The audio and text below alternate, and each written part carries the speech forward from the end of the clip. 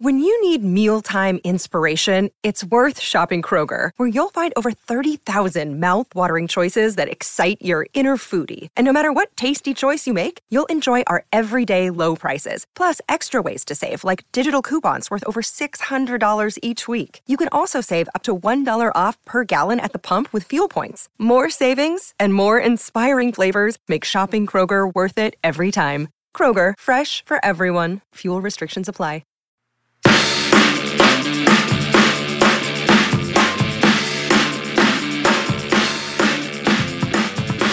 Hello everyone, welcome to the Serbian Corner. We have no music. A show where a couple of Serbians talk about the Nuggets on the DNVR YouTube channel and the DNVR Nuggets podcast feed. My name is Miroslav and I am joined as always when there's actual basketball to be talked about by Voja. Voja, how's the summer treating you and how do you feel? And do you feel ready to talk some super intense hoops? I am ready. Summer's great. I watched a lot of shows, movies. I'm almost done with the book. So when there's no basketball, I realize there's so much free time. So I'm ready to talk some hoops. We have finally Serbian basketball. We're not talking about the Nuggets. We're talking about the Nuggets in Serbian uniform. Yeah, let's just clear out the main things I have to say. So what we do on this show is a weekly recap of Nuggets basketball, quick takeaways, main teams, disagreements, and everything else. But since there are still 6 weeks to the start of NBA season, we are going to help you, the international Nuggets fan, to cope with the massive time period of watching the best player in the world, your Nikola Jokić, playing for the Serbian national team in the FIBA World Cup qualifying games, and right after that in the Eurobasket.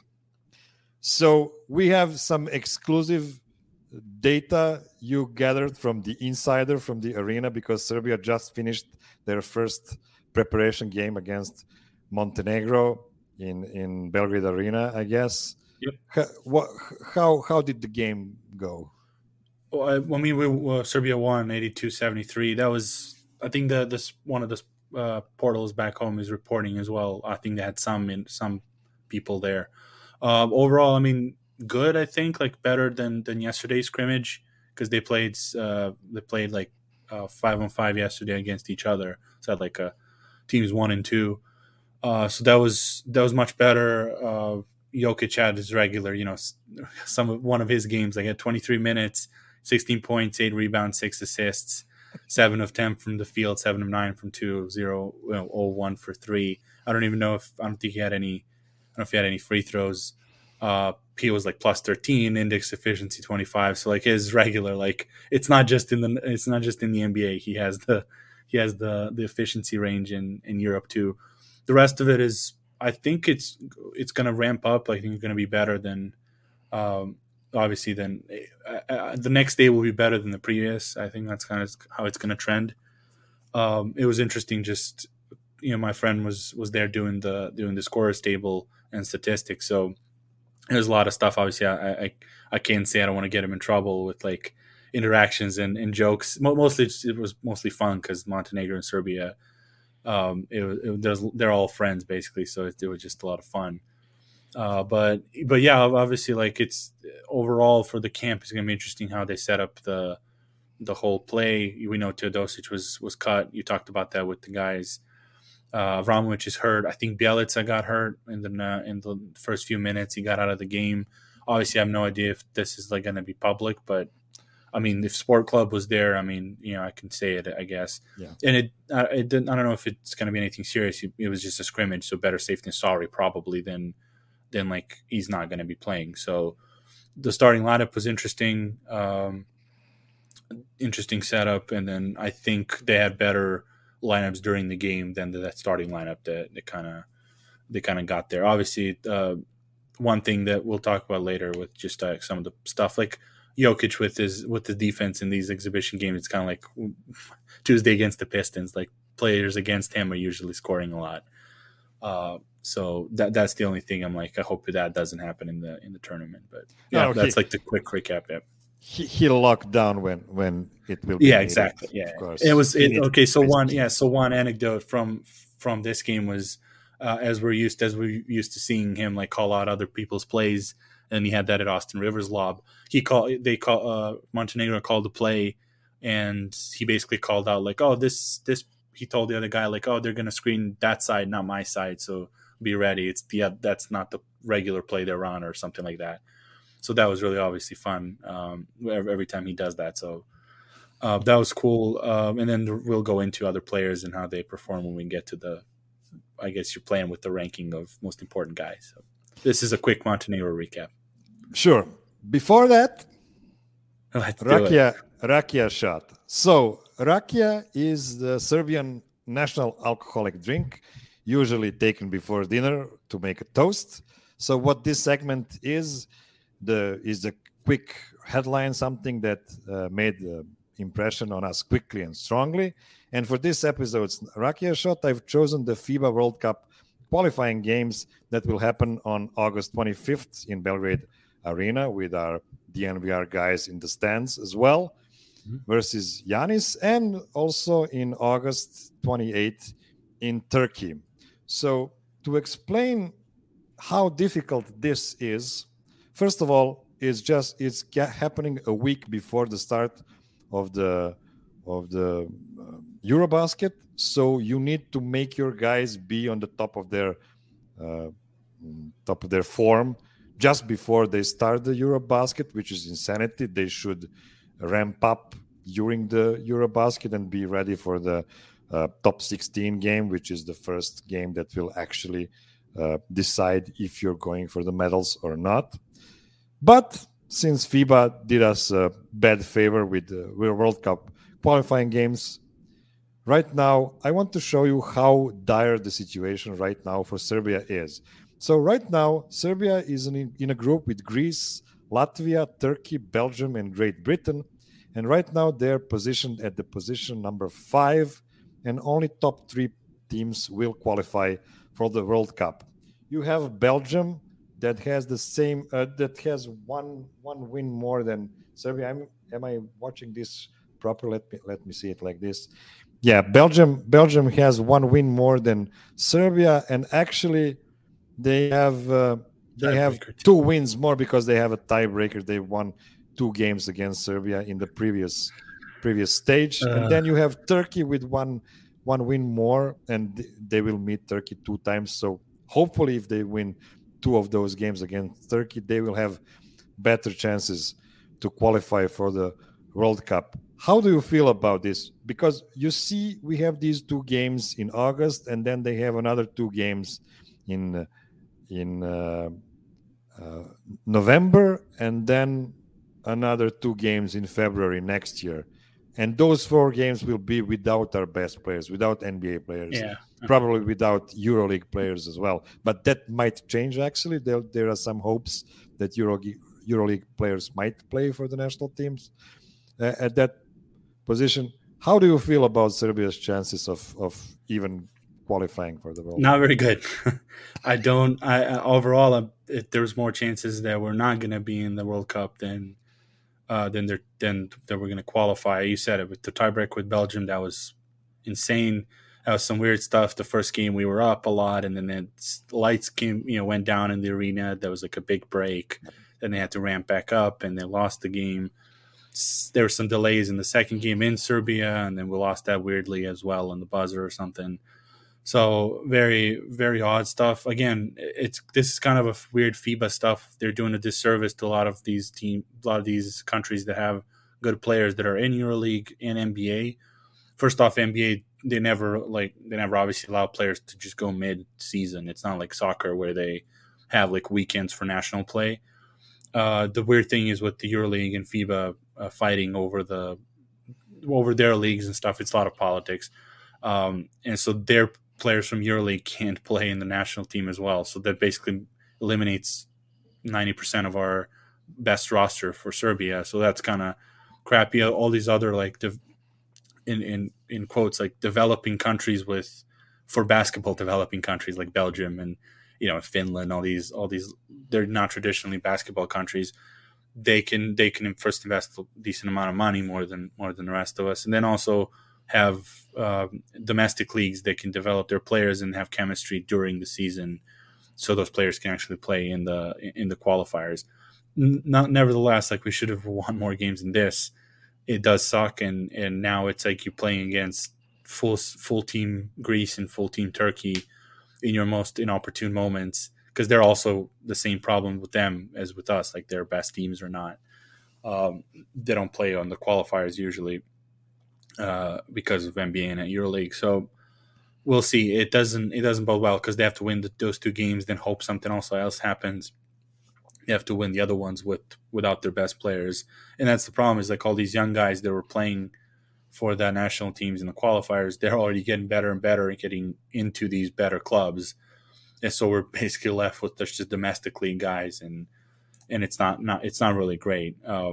It's one of those worst decisions the FIBA has made. They expanded the World Cup to a lot of countries, but then they also made this weird. There used to be just a month of in the off season. You used to qualify. Fucked up the qualifiers. Yeah, because it used to be like in the off season you go and do the qualifiers and then you go fourth, and now it just becomes weird. So not good for Serbia. It would be really odd to see a World Cup without us, but it is what it is. I mean, everyone has to adapt to it. So. Yeah, the problem is Serbia is a very good basketball nation, but the base of players Serbia has is much smaller comparing to the base of players countries like Spain or Italy have. Even because if you lose all of your EuroLeague players, and that's like 30 guys, that's much worse for you than for, let's say, Latvia, who has only 10 guys in EuroLeague, so they lose 10 of their guys, and you lose 30 of your guys. So when you look at it, it's bad for good teams, but it's especially bad for good teams from small countries. Exactly. So it's a tough situation. Let's talk a bit about the two opponents for the qualifiers. Mm-hmm. Let's start with Greece. What do you see? Did you get the chance to watch a game by Greece? I caught some of it, not a lot. As far as I've seen, just their roster honestly was enough for me to know that the game's not going to be close for with Spain. Spain is always in the top of the favorites and stuff just because of tradition, and you don't want to bet against them in general. Like that 2019 team showed it, and like the one I think 2015 European Championship with Gasol being like 40 years old, like they won that one. So you never want to bet against their great coach, and they all still have some of these veterans in there. But Greece is one of the strongest teams, in my opinion, probably the favorite. If I had to pick a favorite besides like... Let's see the players. So we have 4 Adetokounmpo brothers. I don't know how many of them will finish on the top 12. So I think Kostas, he played in France last year, and he was the one with the Lakers. There was I think the third youngest, or maybe the youngest, but the tallest of them. He was really decent in Asvel and Giannis, obviously. So I think 2 of them, that's a really good center lineup, because that's... And then they have, we can, let me see, pull up. They have Nick Kalaitis, Tyler Dorsey, Apayanis, Sacramento legend, Kostas Lukas. So basically those, it's interesting because those are some of the names, like obviously they're, when you talk about in the NBA community, like Papagiannis, Lukas, like people would scoff at it. The thing is it's long time ago. Like Kalaitis is good, but the main thing there is that you have Kalaitis was one in Memphis that people were like kind of, it's kind of a comedic punchline in the Memphis fans, and obviously Papagiannis with Kings, but Papagiannis is really good and was really good in the last few years, and like huge. A regular center. He was drafted too high, so expectations were like through the roof, but it shouldn't have been that. Kostas Lukas is one of those, like the most clutches, one of the more clutch guys that Greece ever had. Like, basically like played for, I don't know, now 15 years at the same level, kind of point guard, shooter, again, clutch. So he and he doesn't need too many minutes to make an impact in the team. Tyler Dorsey, obviously, if people follow college, he used to be in Oregon, I think might have been in Dylan Brooks's generation. So that's an interesting, basically like naturalized player. They got a passport. Mandzukas, They have one of the basically like their like regular best teams that they can pull, and with Antetokounmpo being who he is and being like, I'm not gonna have the ball in my hands all the time. I don't want that. I want to win. Finally, they brought it to this as their coach, one of the greatest coaches in Europe. He's the best man, or he's like in a godfather type relationship with Željko Obradović. He won a lot in CSK Moscow, so he actually will know how to use Giannis. And we saw against Spain, like he was using him as a center, and Giannis was fine. Let me do that. I just want to win, and that was always the issue with Greece national team. It wasn't Giannis was bad; it's that the people didn't know. They were afraid, I think, to implement some different things because they thought, okay, he's the best player; he should just have the ball in his hands all the time. So finally, they're using him as they should. Yeah, and also, I mean, they did, not leave the group stage back in 2019. So I was trashing them a bit because I enjoy trashing Greece because Greece is a traditional rival of Serbia and Yugoslavia. So I like to trash them. And we always kick their asses. So that's also, yeah. That's also part of it. Although recently we've had some hiccups against them, to be honest. But the thing is, as you said, they will use him more smartly this time around.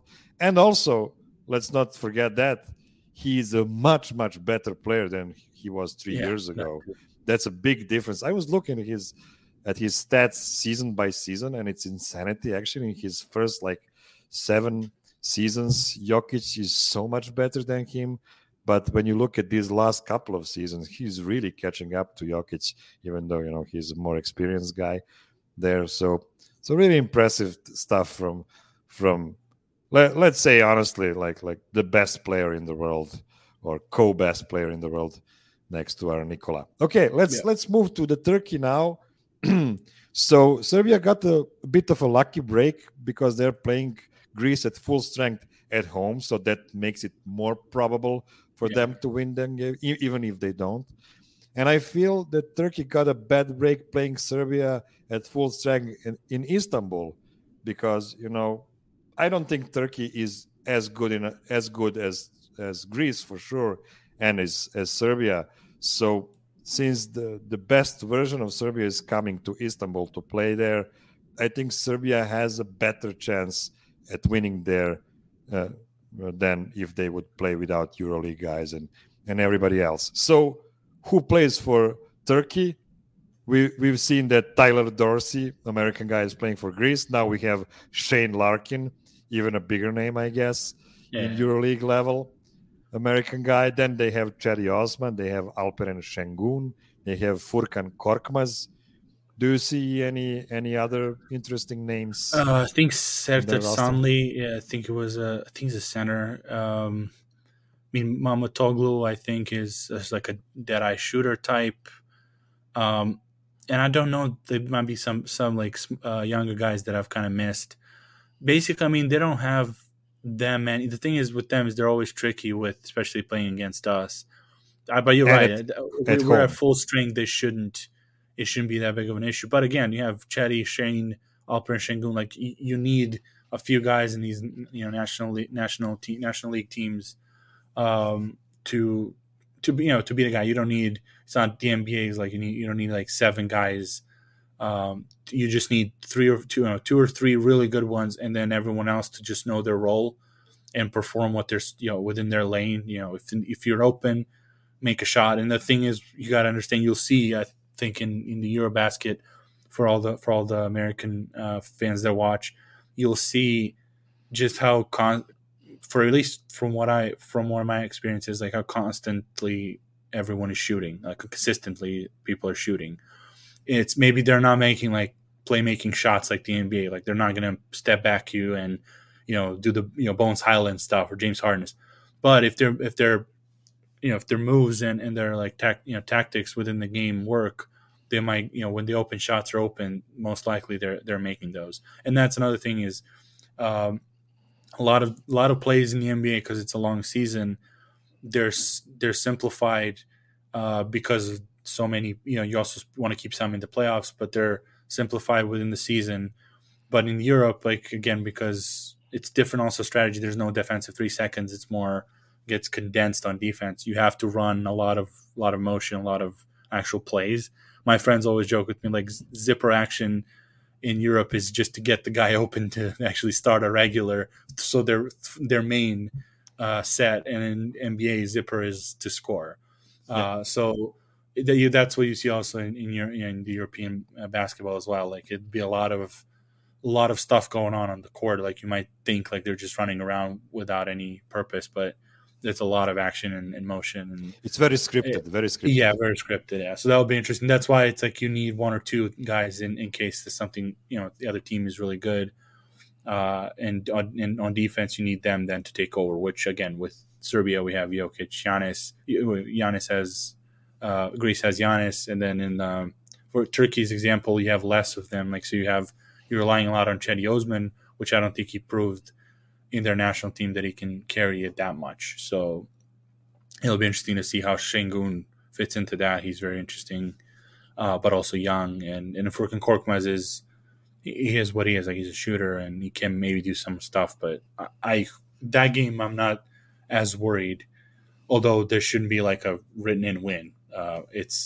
Of course, Turkey is easier. Much better team playing at home than playing anywhere outside of Turkey. We all remember Turkey being world number 2 back in 2010 when the World Cup happened in Istanbul, and we do remember how they ejected us in the semifinals game, which was rather nice. Not.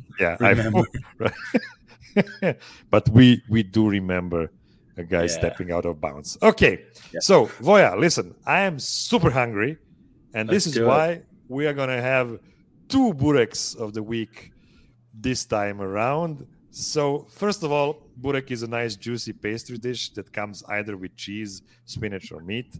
And it's well known because Nikola Jokić used to eat it a lot when he was younger, around the time he was turning pro. So this segment is the best thing of the week, what we like the most, what is the juiciest storyline, performance, or a whole game. Basically, our high calorie count topic we like the most.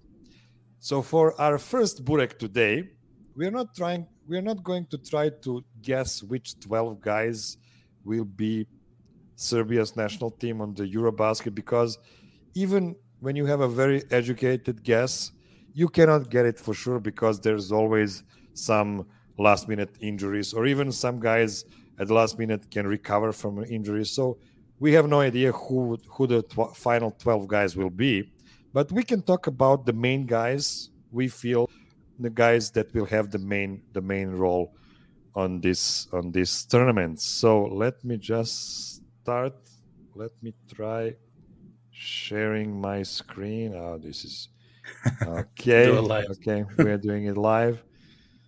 Where is it? It's probably Jokić. Yeah. Let's start with Nikola Jokić. I guess he should have a pretty big role on this tournament. First of all, do you think that we will finally see Nikola as the main guy, the centerpiece of the Serbian national team? Yeah, I think so. I think even these last couple of days, from what I was talking to a friend that was in the arena when the practices and all, it does seem like it. Vasa Micic has the ball, but it's like the Jamal Murray type has the ball. Like it looks like that's how it's going to be. And considering also the stats that he had today, especially with like 16 points, 8 rebounds, 6 assists, doesn't that remind everyone of the per 36 would be what he has in the NBA? So good efficiency, decent amount of shots, like 10 shots in a 40-minute game, and he played 23 minutes. It's not even playoff game. It just like a warm-up style. So even in the warm-up, he had those stats and that type of shooting. I think that I really want to see how it looks, but as so far on paper and what I'm told, it does seem that he's going to be the main guy, which is logical. What do you think would be the best way to use him? Do you think as same as the Nuggets, basically copy the playbook, or try something differently? I always talk about Coach Pešić because he is the guy that will engineer Serbia's game here. And what he did back in 2002, he leaned heavily on Vlade Divac, Peja Stojakovic, kind of a two-man game, and of course using Dejan Bodiroga as a third guy, clutch guy who was making all the tough shots. He's the closer for baseball people. yeah, something like that. Even though I have no idea what baseball really is. So I really think that Coach Pešić will continue with that and just use Nikola as much as he can in a role similar to the one he has on the Nuggets. And to be honest, when you look at the Serbia national team around him, he was building it pretty much to give him enough defenders. Well, at least I hope he will be playing with mostly defenders around him, and also some pretty good shooters on that team as well. So you could make a kind of a clone of Denver Nuggets basketball there. I'm really sad that the tenure of Igor Kokoškov didn't last longer, because he was actually trying to have Michael Malone on the coaching staff. But Svetislav Pešić used to spend some time in the U.S. as well. He was working a lot with Coach Pop, for instance, and also with Pat Riley in the past. So I'm pretty sure that he's confident in using Nikola Jokić the right way, and that's Denver Nuggets basketball, if you want to call it Jokić ball. So, Jokić ball, yeah, I agree. Yeah, because I always say like Jokić brought our style of basketball to the Nuggets, and then they just let him. Then they formed around him, and then they realized like, oh my God, this is easy and fun to play, and then everyone adapted to it, like. And got the freedom to be like, hey, read the court, not just you don't have to just sit in the corner if we tell you to. Like, you can cut, read Jokić. Like, he taught the famous like Adam's list with PJ Dozier, be like teaching them to react and not just like roam around like aimlessly. I agree. Like, it'd be fun to see. I can't wait for the first game just to see how that looks, because we've never seen it before. Basically, like in this kind of situation, like there was always, that was the things that we always strong with guards. So it was always Bogdanović, Teodosić. So it was a lot of ball movement and wasn't focused through him. He was involved, but it was a lot of just flex, get everyone the ball, move around, and then heavy on the pick and roll with the guards, making this ultimate decisions. So obviously, I would want Bogdan to be on the team. Like I'm not saying he would be bad, but I'm saying even with Bogdan on the team, we would see, I think, shift towards Jokić more, and then everyone else kind of fitting around him. And what is a good thing about Jokić ball on the Serbian national team? It's a team made out of really high IQ players.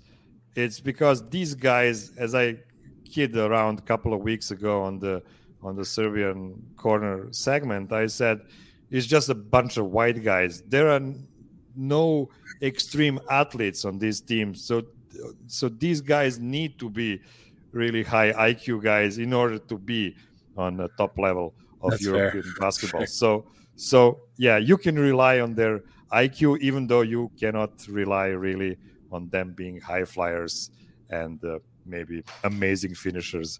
That's fair. Although I will say, we'll talk about them. Kalinic and Lucic are really athletic, but I get what you mean. It's a lot of, again, it's a lot of that, what we talk about in, Jokić type of guys. Like when their guys were picking players that would be intelligent enough to play around Jokić. And it's not just intelligent. It's not that, other basketball players are dumb. It's just the style, what they're used to. Oh, like we talk about just like getting used to that, growing up with that system and like, being taught that way. It'll be fun. I'm excited. What's next? So I don't like jump into another topic. Yeah. So accident. I think we can move now to Vasa Micic, who is, I think, the second most important guy on this team. He is a two-time EuroLeague MVP. He's a guy that has... Yeah, he's two-time finals and then once regular season. Yeah, that's right. Right. And so basically the best player in Europe for the last 2 years. Yep. which is not a very common thing, to be honest. We had some guys like Dan Bodiroga, like Nemanja Bjelica, like Bogdan Bogdanovic. All of these guys used to be MVPs of EuroLeague, but it's not very common to Luka Doncic. But it's not very common to be a repeated MVP. So it's a big deal. And Vasa is a guy, I always say he's a guy with like a 25 pound cojones in his shorts. He's a guy who is so clutch. He can play both guard positions. He's really just a really good player. He's pretty big. He's 6'5", so he won't be harassed on defense as well. What do you think is the best way for Serbian team to use Vasa Micic in this tournament? You want to switch the picture while I? Yeah, I don't think I have a picture of Vasa for some reason. So yeah, well, so you're right with him with clutch stuff, and that was interesting. He had an interesting career too. Like he wasn't he was like right off the bat. I played against him because we're the same age, so we're in the Belgrade 1 year. My team, like smaller team, qualified for the higher up league, and he was in there. And I don't even know if he played both games against us. He was basically probably one game, and then the other game was like, these are scrubs I don't need to play against both games. So they were like resting, load managing and stuff. He was really good. I mean, remember then I went to see him in against another team of our age, and I mean it was amazing. But thing with him, and then he was supposed to be much better. Then he had the thing in Europe that is kind of interesting more than the NBA is that you can have a trajectory like a high recruited, parallel with college, like high recruited guy that doesn't pan out immediately. But then there's enough room to breathe. There's enough clubs, enough leagues that you can reset your career. Like Marjanovic was like that, like, for people that weren't aware of his career as well. Like he was high and then he was bought by a big club and then he had to like go back to Mega and like basically rehab his like career. And then he was the MVP of the EuroLeague and then he went to the NBA. So with Vasa it was kind of similar. He was Bayern Munich, then went to Red Star, really wasn't even shooting well in Red Star, wasn't that great. Got to Turkey, like a couple of small clubs. Then also went to Žalgiris, worked with great coaches, and now he becomes the twice best player in EuroLeague at 28 years old. So that part is really like admirable to know, so people know his trajectory of why he's full of confidence, and because he had to work to get there. It wasn't just here it is. So and his role is going to be interesting. I liken his role to Jamal Murray, and I hope that's the role that he can have. Because we've seen him, he played Final Four in Belgrade. Like you would see some of the moves, step back three for the win, like in the semifinal game. Like it was do or die stuff. And I hope, and he had decent guys to play pick and roll with in Anadolu Efes where he played. And obviously you get now Jokić and you get Milutinov to like pair up with him, whoever, for the pick and roll. That's like two best centers for that style of play in the world, in my opinion. So I'm really excited again to see him. He has a little bit of the fire in him too. Like he can get nervous. So hopefully that he won't go too far into like negative when something doesn't go well. He had ups and downs during the season in EuroLeague, some of the coaches' disagreements and stuff. But ultimately, like he's so good that the coach couldn't even like bench him for like some of the attitude stuff. It's basically a classic Serbian stuff. Like just hot, like I'm so wired up to play. Like then he kind of spills over. That's like it's hard to explain. Like the Jokić is the mellow guy in Serbian standards. So that's why Vasa. That's why I think he obviously that's why we said he's the second most important guy. Like I would expect him a lot of pick and rolls, creation, even if off ball at some points, depending on the lineups. But overall, great. What do you think? Hopefully, we will not see a lot of minutes without Nikola and Vasa off the court. Mm-hmm. I hope we will see at least one of them for all 40 minutes in every, game that is close enough for that. And I mean, if it's a blowout, of course, it's a different thing.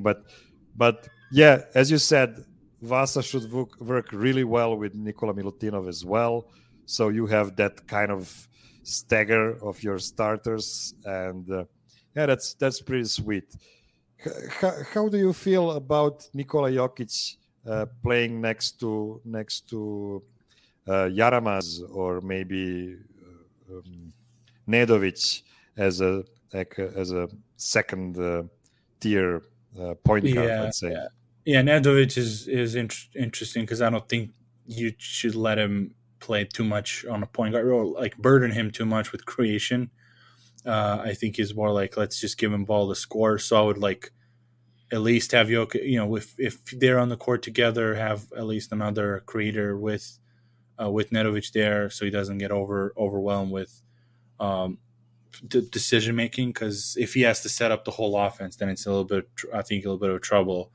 You want him to be the finisher, like downhill towards the basket or just a shooter.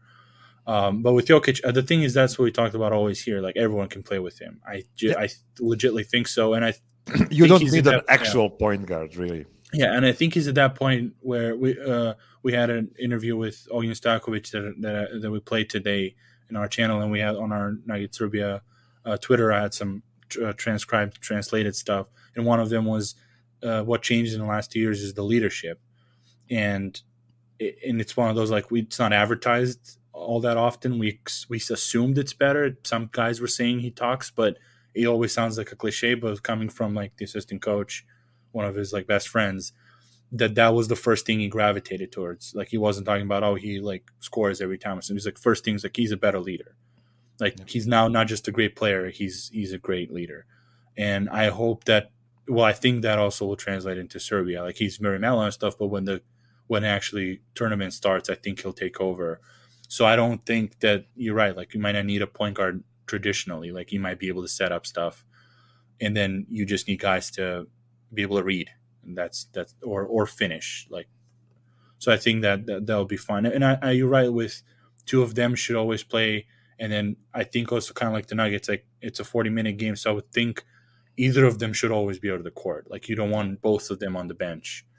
Yeah. So I think like if Jokić goes out, Milutinov comes in, you have Vasa in.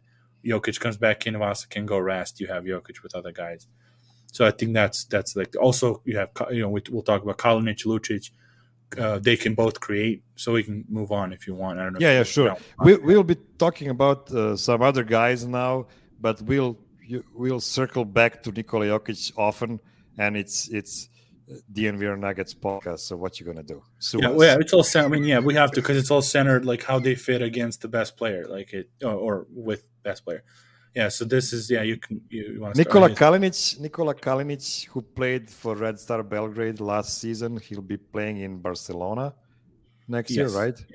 Yeah. He is amazing. He's an amazing player. I was actually pretty surprised that he played for Red Star last year because I'm sure he had a much wealthier offer from somebody else because he really is one of the, I don't know, top 10 European player might be too low on him. I don't know how you feel about him. He's an amazing guy. He plays the 3, he plays the 4. He can play as a bit of a 2, I guess, as well. He can guard from 1 to 4. All of them. I think or maybe 5. even 1 to 5. Especially in Europe, yeah. Yeah, especially in Europe. Really, really great guy. He's also pretty clutch. He can hit some really important shots as well. You see him as a starter on this tournament, right? Yeah, no question. So with him he's also one of those guys that was plucked out of obscurity by a late Dusan Ivković, one of the coaches that we won a few medals with. He was just in a regular Serbian league team. He was on the university national team for Serbia, so wasn't even on the pro side of the national team. Then he got plucked. It was a bad championship, bad European championship for us, 2013. But the most positive thing that came out was him. That he's like one of those. It's like a glue guy type, like all the dirty work, connector between your front backcourt, obviously defense, athleticism. Like he had one of the best, one of the most, fist pumps, yelling off the couch, like jumping off from the couch plays I've ever seen was 2014 against Greece. That's where you're talking about Greece hasn't won. Basically, like that was the ender for one of the first games of the first plays of the quarterfinals. I think He gets the ball in the fast break. Greece has a stacked team. We're coming as the last team in our group, qualifying to the quarterfinals. So they're the first team in their group. We're the last. They're the favorites.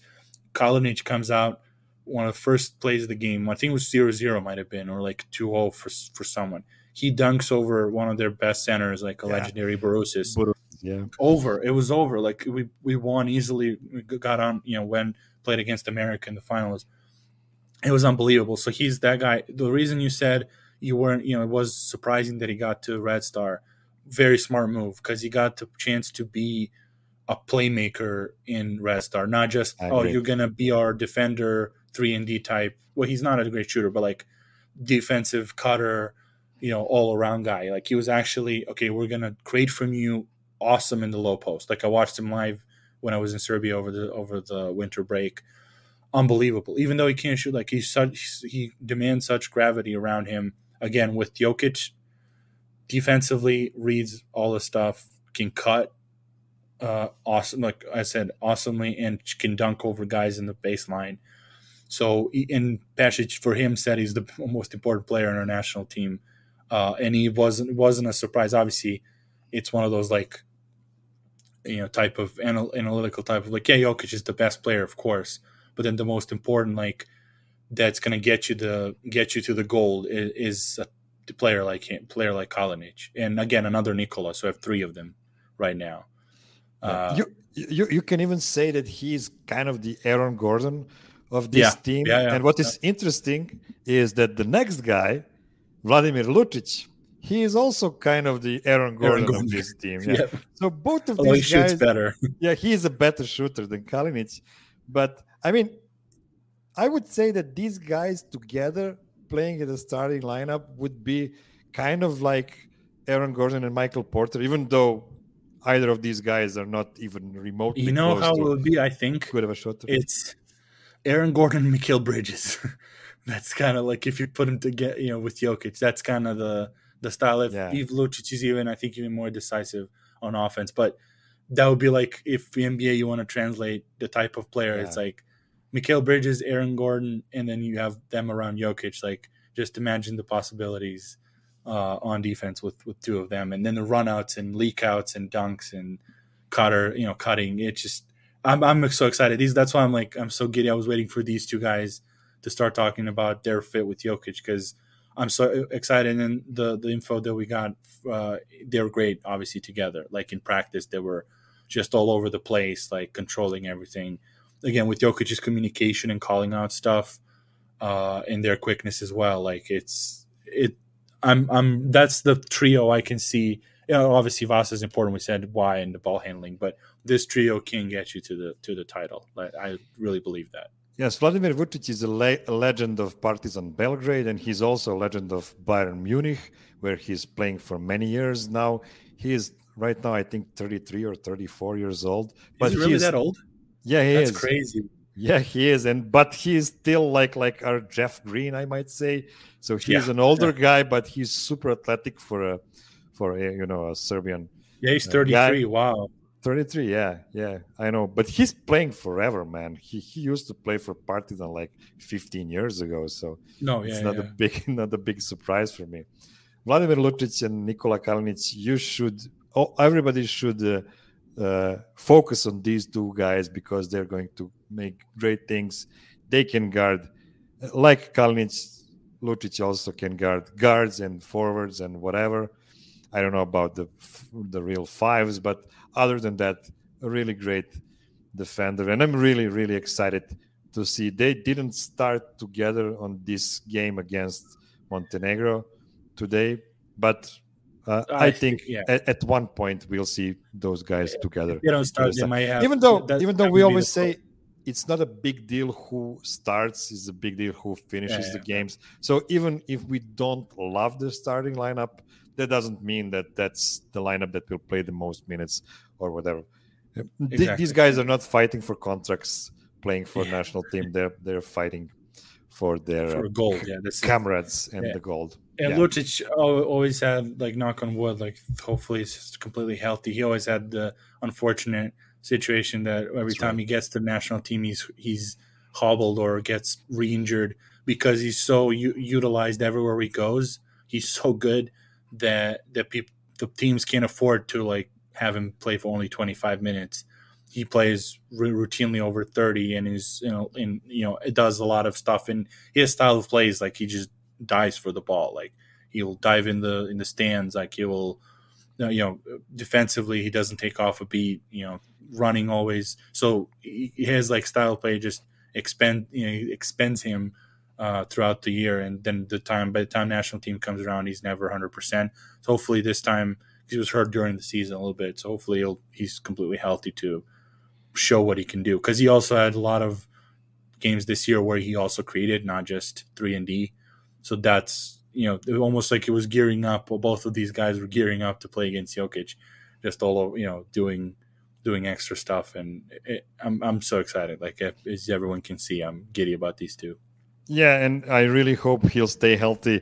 If you remember, he was one of the guys missing from that 2017 team that played the Eurobasket. They won the silver medal, but if Vladimir was there, it would be a gold medal.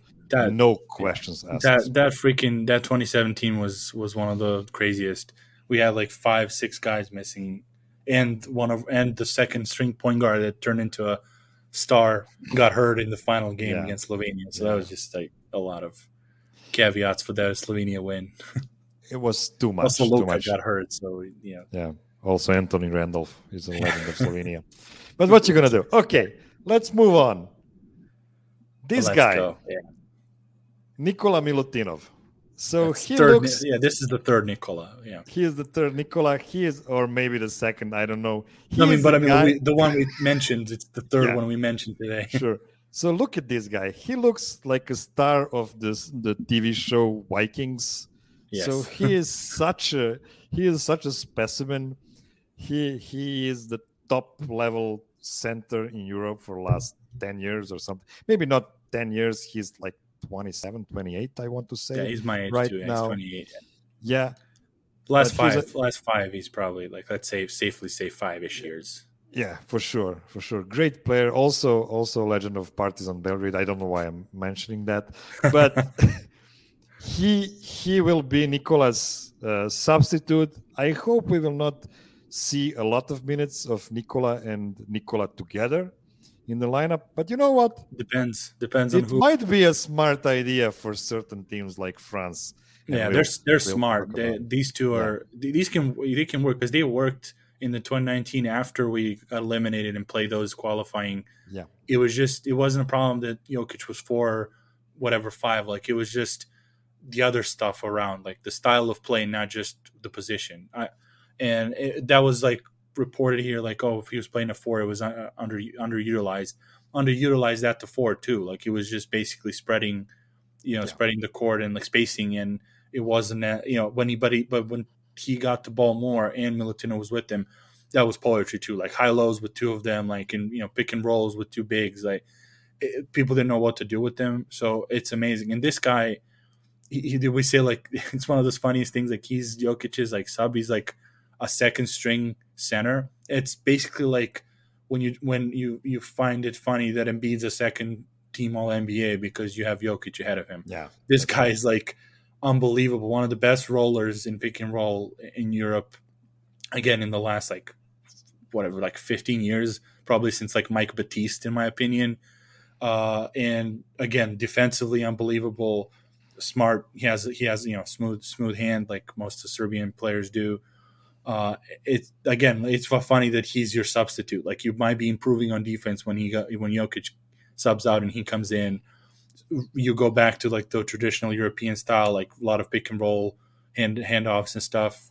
More mobility again. I guess he had injury problems a lot even this season. That's the only thing that like messes him up every year not to win an MVP or something. Just like he tweaks stuff in his body often. So that's the fear now. But he should be, at least for that second string center, he should be dominant enough against other guys that are not the first center. So even if he's not 100%. So yes, he's also great. I mean, that's unbelievable. That's the thing is like that front line for Serbia is great. We didn't even mention like Bjelica yet, and he's a champion, and he's not. He's just like an afterthought compared to these guys. Yeah, we'll explain that Yeah. in a minute. So next guy, this is a small photo. Sorry about this.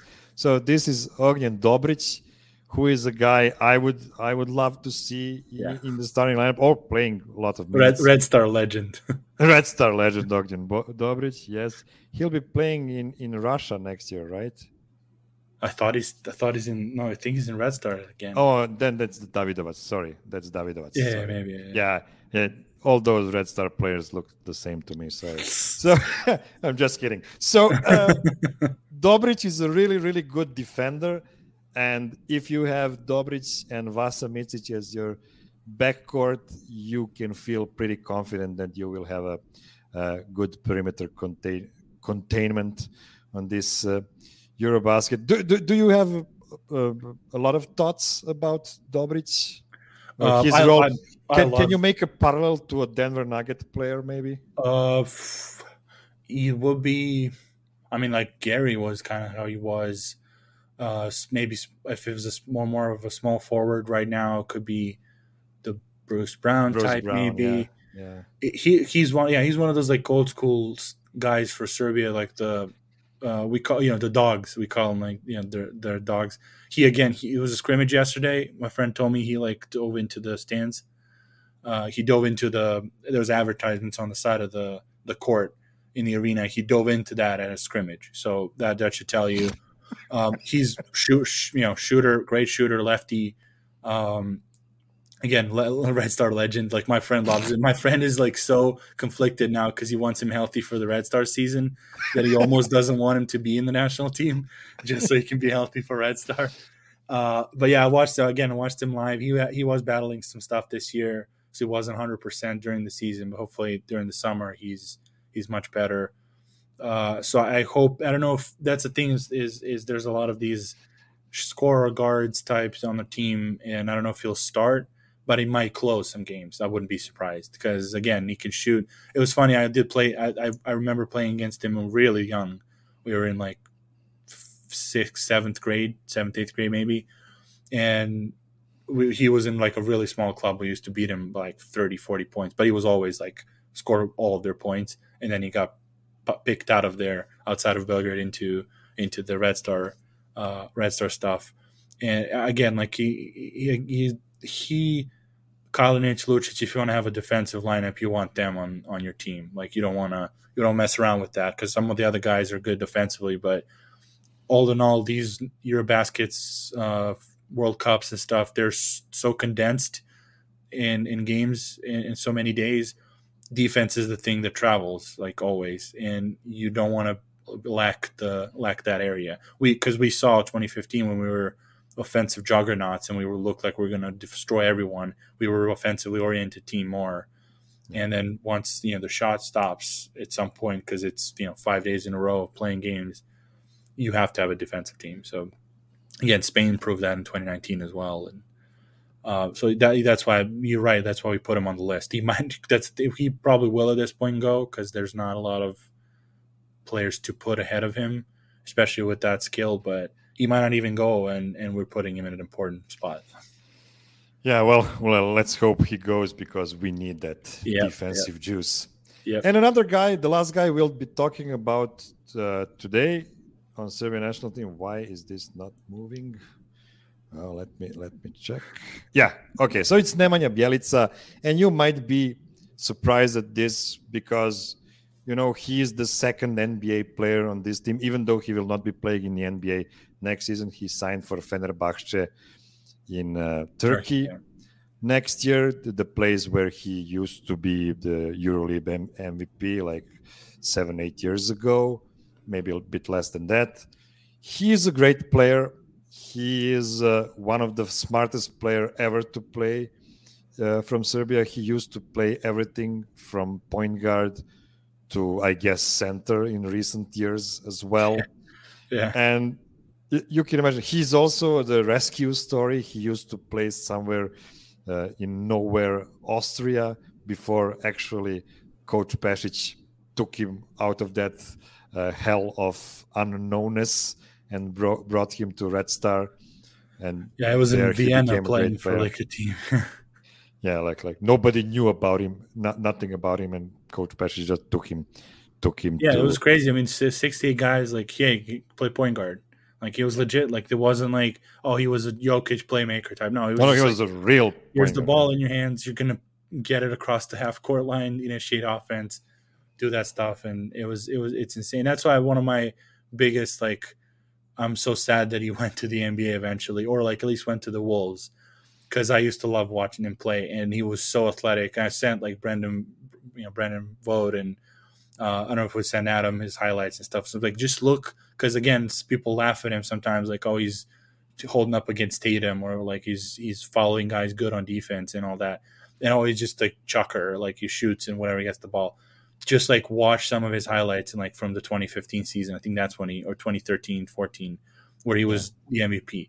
It's unbelievable. He's dunking on guys, like, and it's not, oh, it's Europe, so it's whatever. Like, he's dunking for real. Like, those guys are like real, like creating, reading off the ball stuff, like shooting. He was all around player, and then he goes to the Wolves, and he was cursed for a few years to watch Zach LaVine do his thing in a second unit, and then goes to Sacramento, and again, like, by that point he's already bulkier, like, gets a little more weight on, and then he's just a 4. But again, like, it sucks because now he's like, maybe his time has passed. Like, who knows if might be better off without him at some point, because the last few times he was on, like, he's still the oldest, and so it will be interesting to see if Jokić kind of defers sometimes to him, or he's finally like, okay, I'm going to do the stuff I was doing in Golden State, be that useful there. I'm excited. I'm excited to see how it's going, because he could be really useful, but also I'm trepidatious because there can be like negative side effects to him being the oldest and most experienced on this team.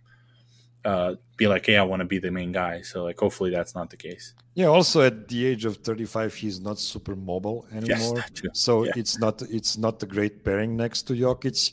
But we'll see. I'm sure Coach Pesci. Hopefully the injury today isn't like super serious. At least want him on the camp to have him as an option. Like, I don't want injuries to decide what our team is going to be eventually. So that's right. That's and we already lost one legend mid-camp in Teodosic. I hope we will not lose in a similar matter another legend, because that wouldn't be great for the atmosphere. Okay, let's grab on the second Burek for today, and that is the favorites for this Eurobasket. We already spoke about Greece.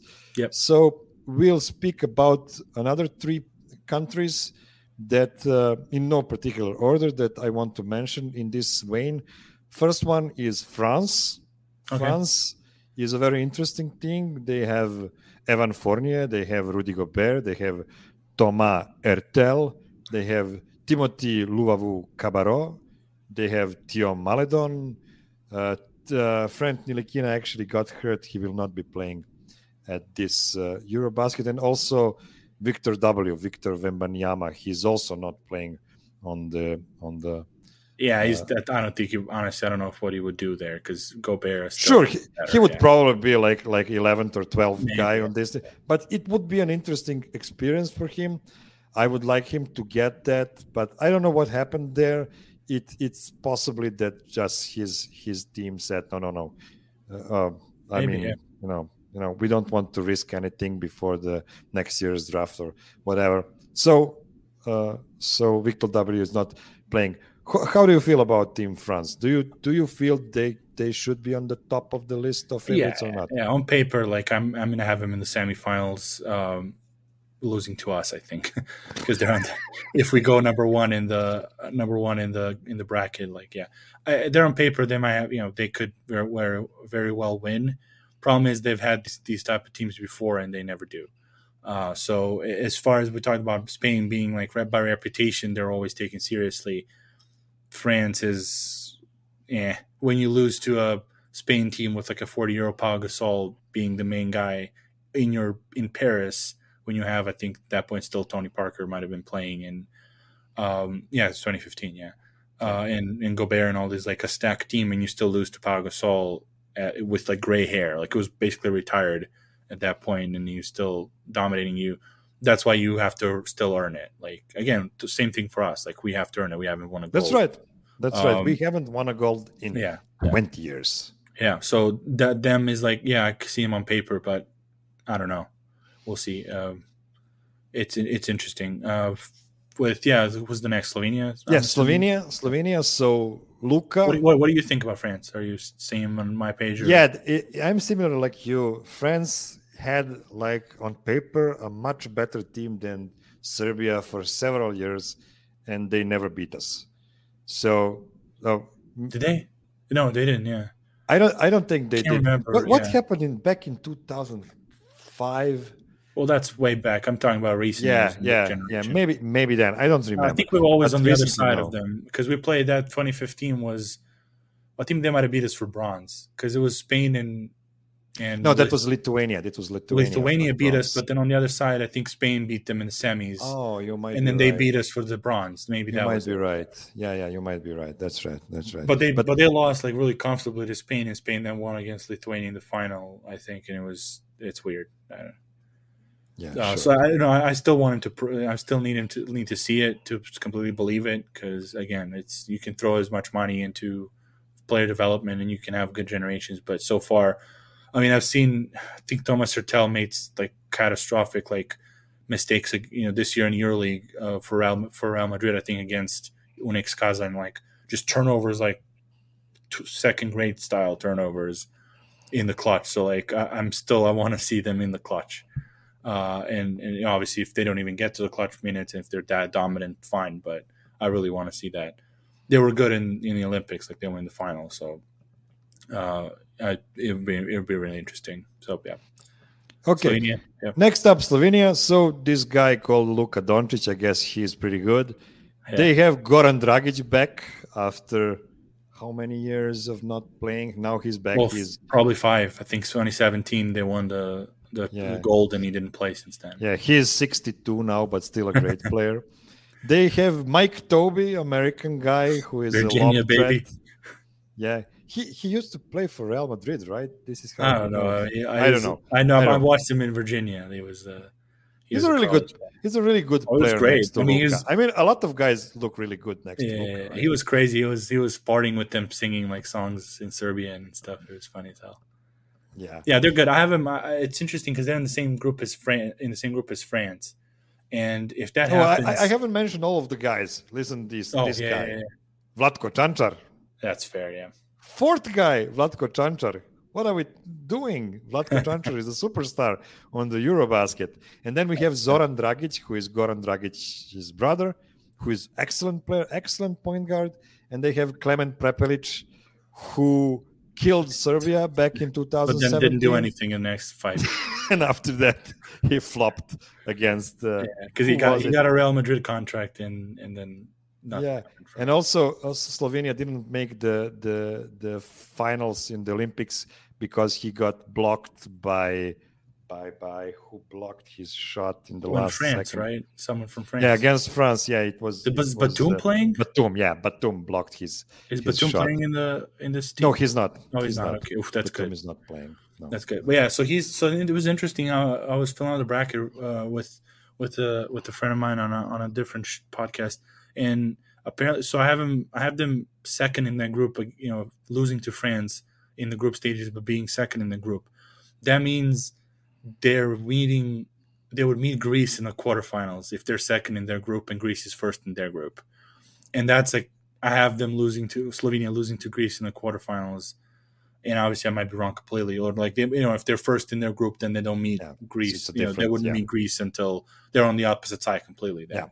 Yeah. But that would have been interesting, like twist, because then you have France and you have Slovenia basically if they're going to be on which side of the bracket. Because if they're first and we're first, we're on the same side with Slovenia, but can't meet I think until the semis.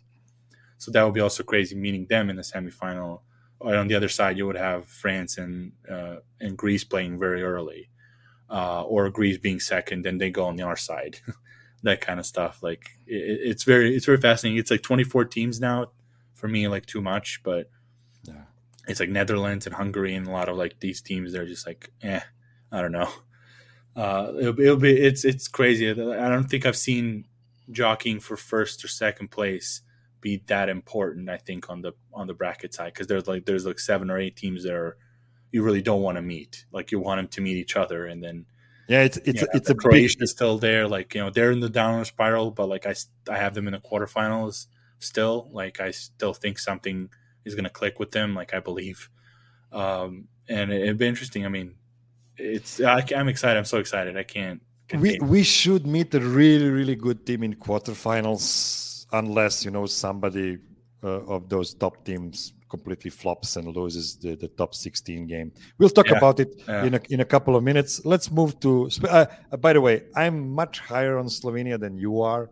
I'm kind of the most. No, I'm scared. high. They're just in a group with France. Like. Yeah, for me, they are like the biggest obstacle for Serbia. I would be so nervous for the game against Slovenia, because I think Luka's game is really good for FIBA basketball as well. I don't think he will lose anything moving to FIBA rules, but we'll see.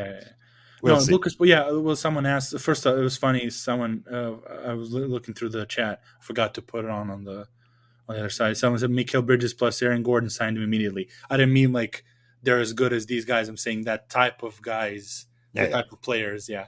And someone asked in the chat too, is who's guarding Luka if they're playing against us? It's either Kalinic, I think Kalinic, or Lucic. Like, and that's not. I'm not unhappy about it. It's not you're putting. You have 10 fouls by Kalinic and Lucic. But and then they're really it's physical game, and obviously no one guards Luka, but the problem is like guarding everyone else. You don't want everyone else to also like be good. So again, those are tough questions, and we'll see how even if we get there, like who knows, maybe something doesn't work with us and we don't even make it. So make it that far. Yeah, let's move to Spain. So they have a younger roster than they used to have. They have a Lorenzo Brown, who is a Red Star legend. Yeah. He used to play. He's now playing for Maccabi, I think. He used to play a bit for Wolves and for Raptors. They also have Rudy Fernandez, who is, I think, 55 right now. Like a bionic elbow. So for guys that watch the NFL, it's Rob Gronkowski type elbow pad. Like, come on, people remember Rudy Fernandez. Come on, but he wasn't. He didn't have that stuff. Like now, it's unbelievable. Right. Like it's just all over. It's crazy. Yeah. Also, Usman Garuba, who should be the defensive specialist for them. Also, Hernan Gomez brothers. So Bo Cruz and his brother. Yeah. And then there's Sergio Llull, who is still like a top player in Europe. I don't know what they're giving him in the food, but he's so amazing. He's like 300 years old too, and he looks the same for like the last 20 years, and he's so quick and clutch. And he came back recently from like a big injury, as ACL or something. It's like over 30, and just still killing it. But yeah, I don't know how they're not to as good. I don't think they're as good. Yeah. Like I think they're losing. I think I had him an upset against Germany. That was like a long shot because Germany has some. That's like a first round of 16 or quarterfinal something. Yeah. So I think Germany, if they're France, I don't know, I get the whole team, but I think they have a decent team, and at their home, that's another thing. Like they'll play all their home games, like playoff and stuff. Spain obviously again reputation. I'm giving him that, but if Juancho is like a big part of your game plan and Willie Henry Gomez, I'm not that confident. I will not have that on the Denver Nuggets. Come on, man. Have faith in our Juancho. I'm not. I don't like Spain, man. I'm always against them. Them. I hate them. Yeah. I hate everybody but Juancho. Juancho is still my guy. I hate them. I think Abalde is there still. I mean, he's playing. I don't know who else is on the. Roby is not playing. Yeah. No, he's not. He's not. I don't know if he's retired or not, but he had an ACL last year, so wouldn't be playing anyway. That's. I mean, I don't know. I don't like him, so I don't want to give him any credit. There's one more team I want to give an honorary mention to, and that's Lithuania, because you can never forget about Lithuania. Yeah. They will have Sabonis. They will have Valanciunas. They will have Brazdeikis, who used to play in the Knicks. They have Jakubaitis, and honestly, that kid, man, he's really good. He's really good. Outside of those guys, honestly, I don't know anybody. They know, they can shoot. Like that's Of course. That's you don't need much. Yeah, Jokić with two of the guys. That's gonna be interesting because they had tried the two towers last time and they really didn't work. I don't think they made the Olympics either. I think that's what they lost against Slovenia. Yeah, they lost against Slovenia. Yeah, they tried two of them and they just didn't work. So I hope they like change it up a bit because I don't want to see Valanciunas and Sabonis together, and that would be like an interesting kind of like a Milutinov and Jokić situation, like who's subbing for whom. But Jokić is one of those, like he's the next point guard for that team. Like, and they always have one that's like, okay, we have him. He'll organize us and get us an open shot. That's what we need.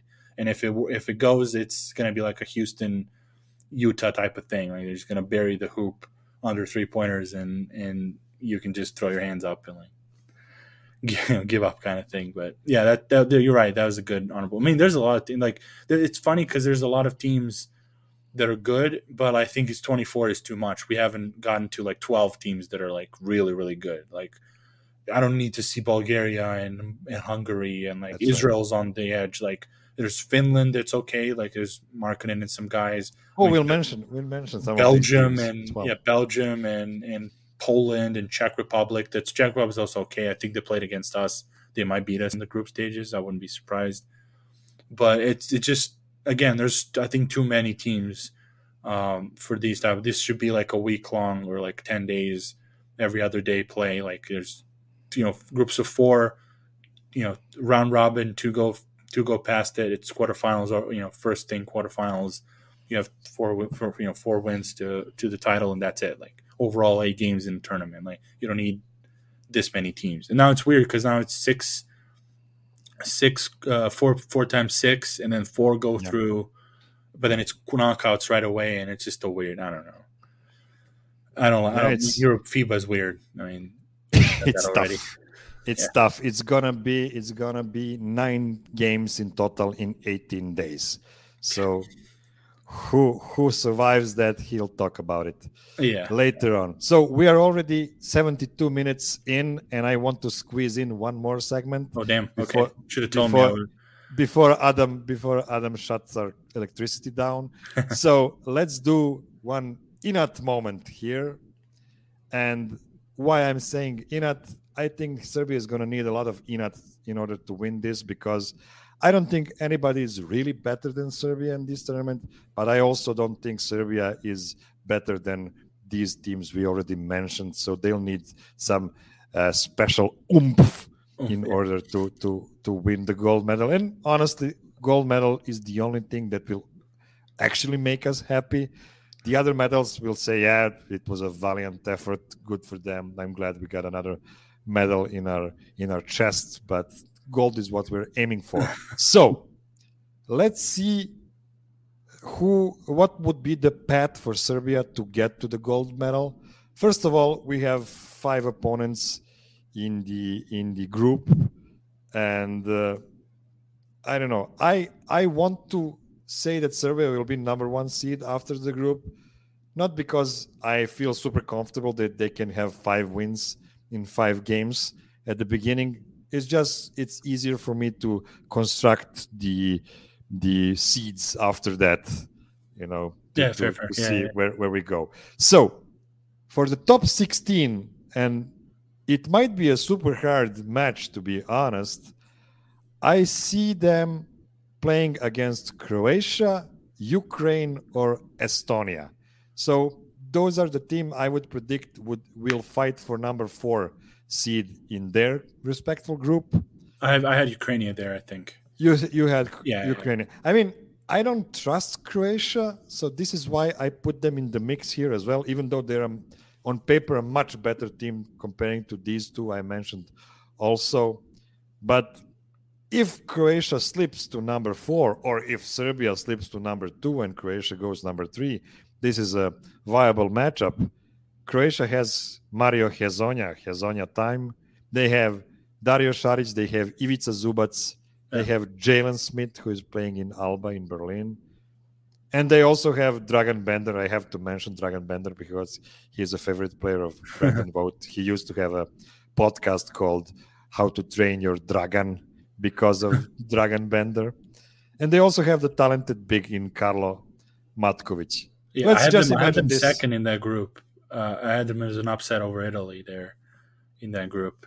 Yeah, that's really possible. I don't trust Italy as well. Yeah, but we're talking about the four. We're talking about the 4 seed now. Yeah, Ukraine. I think Ukraine. Yeah, even though Italy kicked our ass a year ago in the Olympic qualifiers, they're not good. I don't care. I don't think they're good. Yeah. So it's possibly. So you think it will be Ukraine, right? Yeah, I think so. They have. I mean, they're for that against Great Britain and Estonia. I think Mikhailuk and Alex Len is enough. I don't know what else they have. What other players they have? I think that should be enough. Yeah. Also, Artem Pustovoy. I guess it's a pretty big. Probably. I'm assuming they have one one naturalized player. Probably, they usually do. I haven't seen one to be honest on their. Yeah, that's fine. I mean, I think that's four because I don't know. But Great Britain also who knows with them? I don't even know who's technically from there. So it could be a bunch of players that we. I don't care about Great Britain. Yeah. And Estonia, I didn't even know they were in it. So we'll see. Maybe the thing is, there's always these are weird because it's 6 teams in a group. So there's 5 games you play, and who knows? You might mess up, but again, you can drop to number 3 with only 1 loss. It's insanity. It's really intense. But let's move on. Let's say Ukraine. Okay, Ukraine, and we feel pretty confident about that. Yep. Quarterfinal. So it will be, if Serbia is number 1 in their group, it will either be Turkey, who should be number 2 in Group A, as I predicted, or Lithuania or Germany, who I predicted would be B3.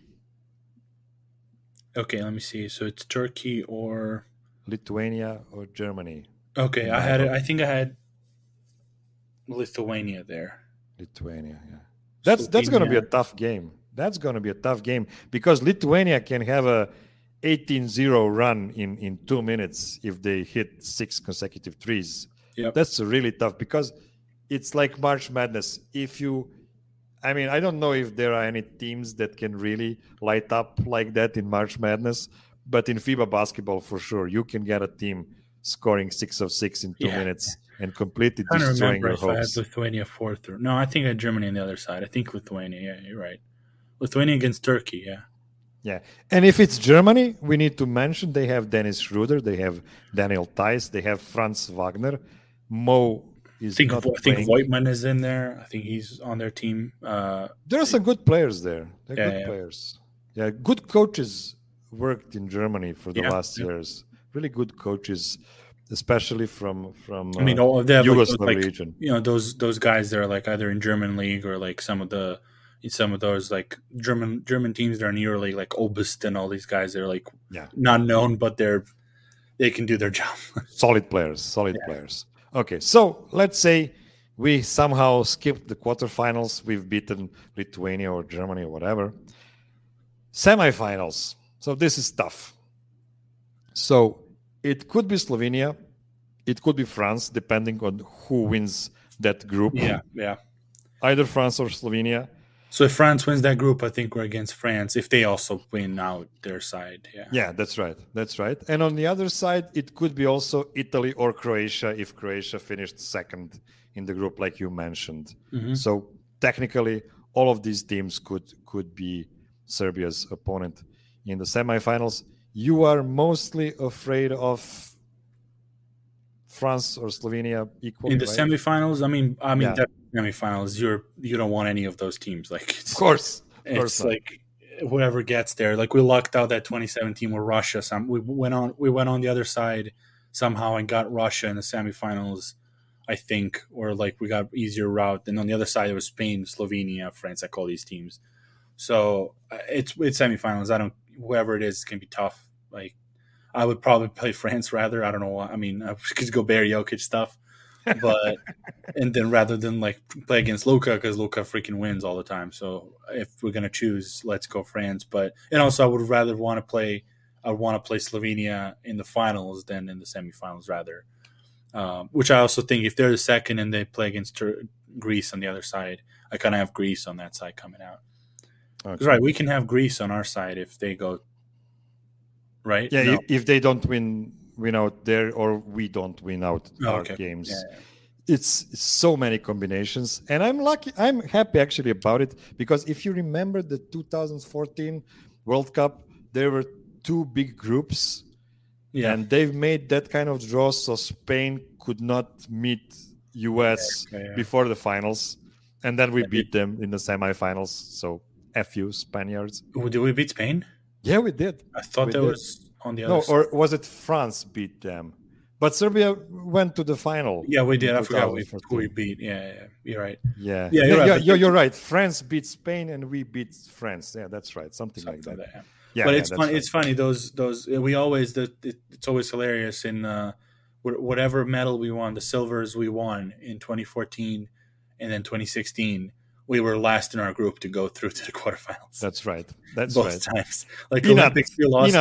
This is the name of the segment. Yeah, Olympics we lost to Australia, France, and America in the group stages. Got out our fourth, beat Croatia, and then got freaking Australia in the semifinals and just ruined their lives. That was such an unlucky break for Croatia, man. They've been number one in their group for the first time in like forever. And then they meet Serbia in quarterfinals. A really bad break. Yeah, the 2014 was the same way. We lost. Greece was number one in their side because there was, I think, multiple. It wasn't just two groups. I think it was like four of four or something like that. And we played Greece in the quarterfinals, and that's what the dunk I mentioned. And then we played the other, forgot who else. But. Even back in 2002, and that's the World Cup, I'm always bugging Adam and guys about. Yugoslavia was number 3 in their group and had to play Team US in quarterfinals because of that. So Inat is a big part of this. So tune in and watch Serbia. Help us together win this gold medal. It would mean a world to Nikola Jokić. It would mean a world to everybody who is crazy about basketball, and frankly to everybody in Serbia who is not crazy about basketball but will hop on the hype train. Bandwagon. Let's for sure. Yeah, this was I haven't been here in a while, so that's why we talked a little bit more. I didn't know. Honestly, I should have seen the script beforehand just to see how many segments. Someone asked us, "Do we know Poku?" We do, and Poku is not playing on the. Yeah, but it's also the last name of the. So Boris Pokuševski said that. So I don't know if. Well, his sister shares the same name. Cool. So yes, we know. But Jović and we didn't say that Jović and Pokuševski didn't get a lot. We might have mentioned it. It's a long show. I did mention it yesterday or a week before that. Yeah, so it's not a big of a deal. I mean, I would love to have our young guns with the team as well, at least to get some experience with the older guys. But there'll be time. Yeah. So thank you everybody for staying with us for these 83 minutes long, and I'm so happy Adam didn't turn off our electricity, so we managed to finish this off. Have a great weekend, everybody, and we'll talk to you soon. Thanks, everyone. Bye.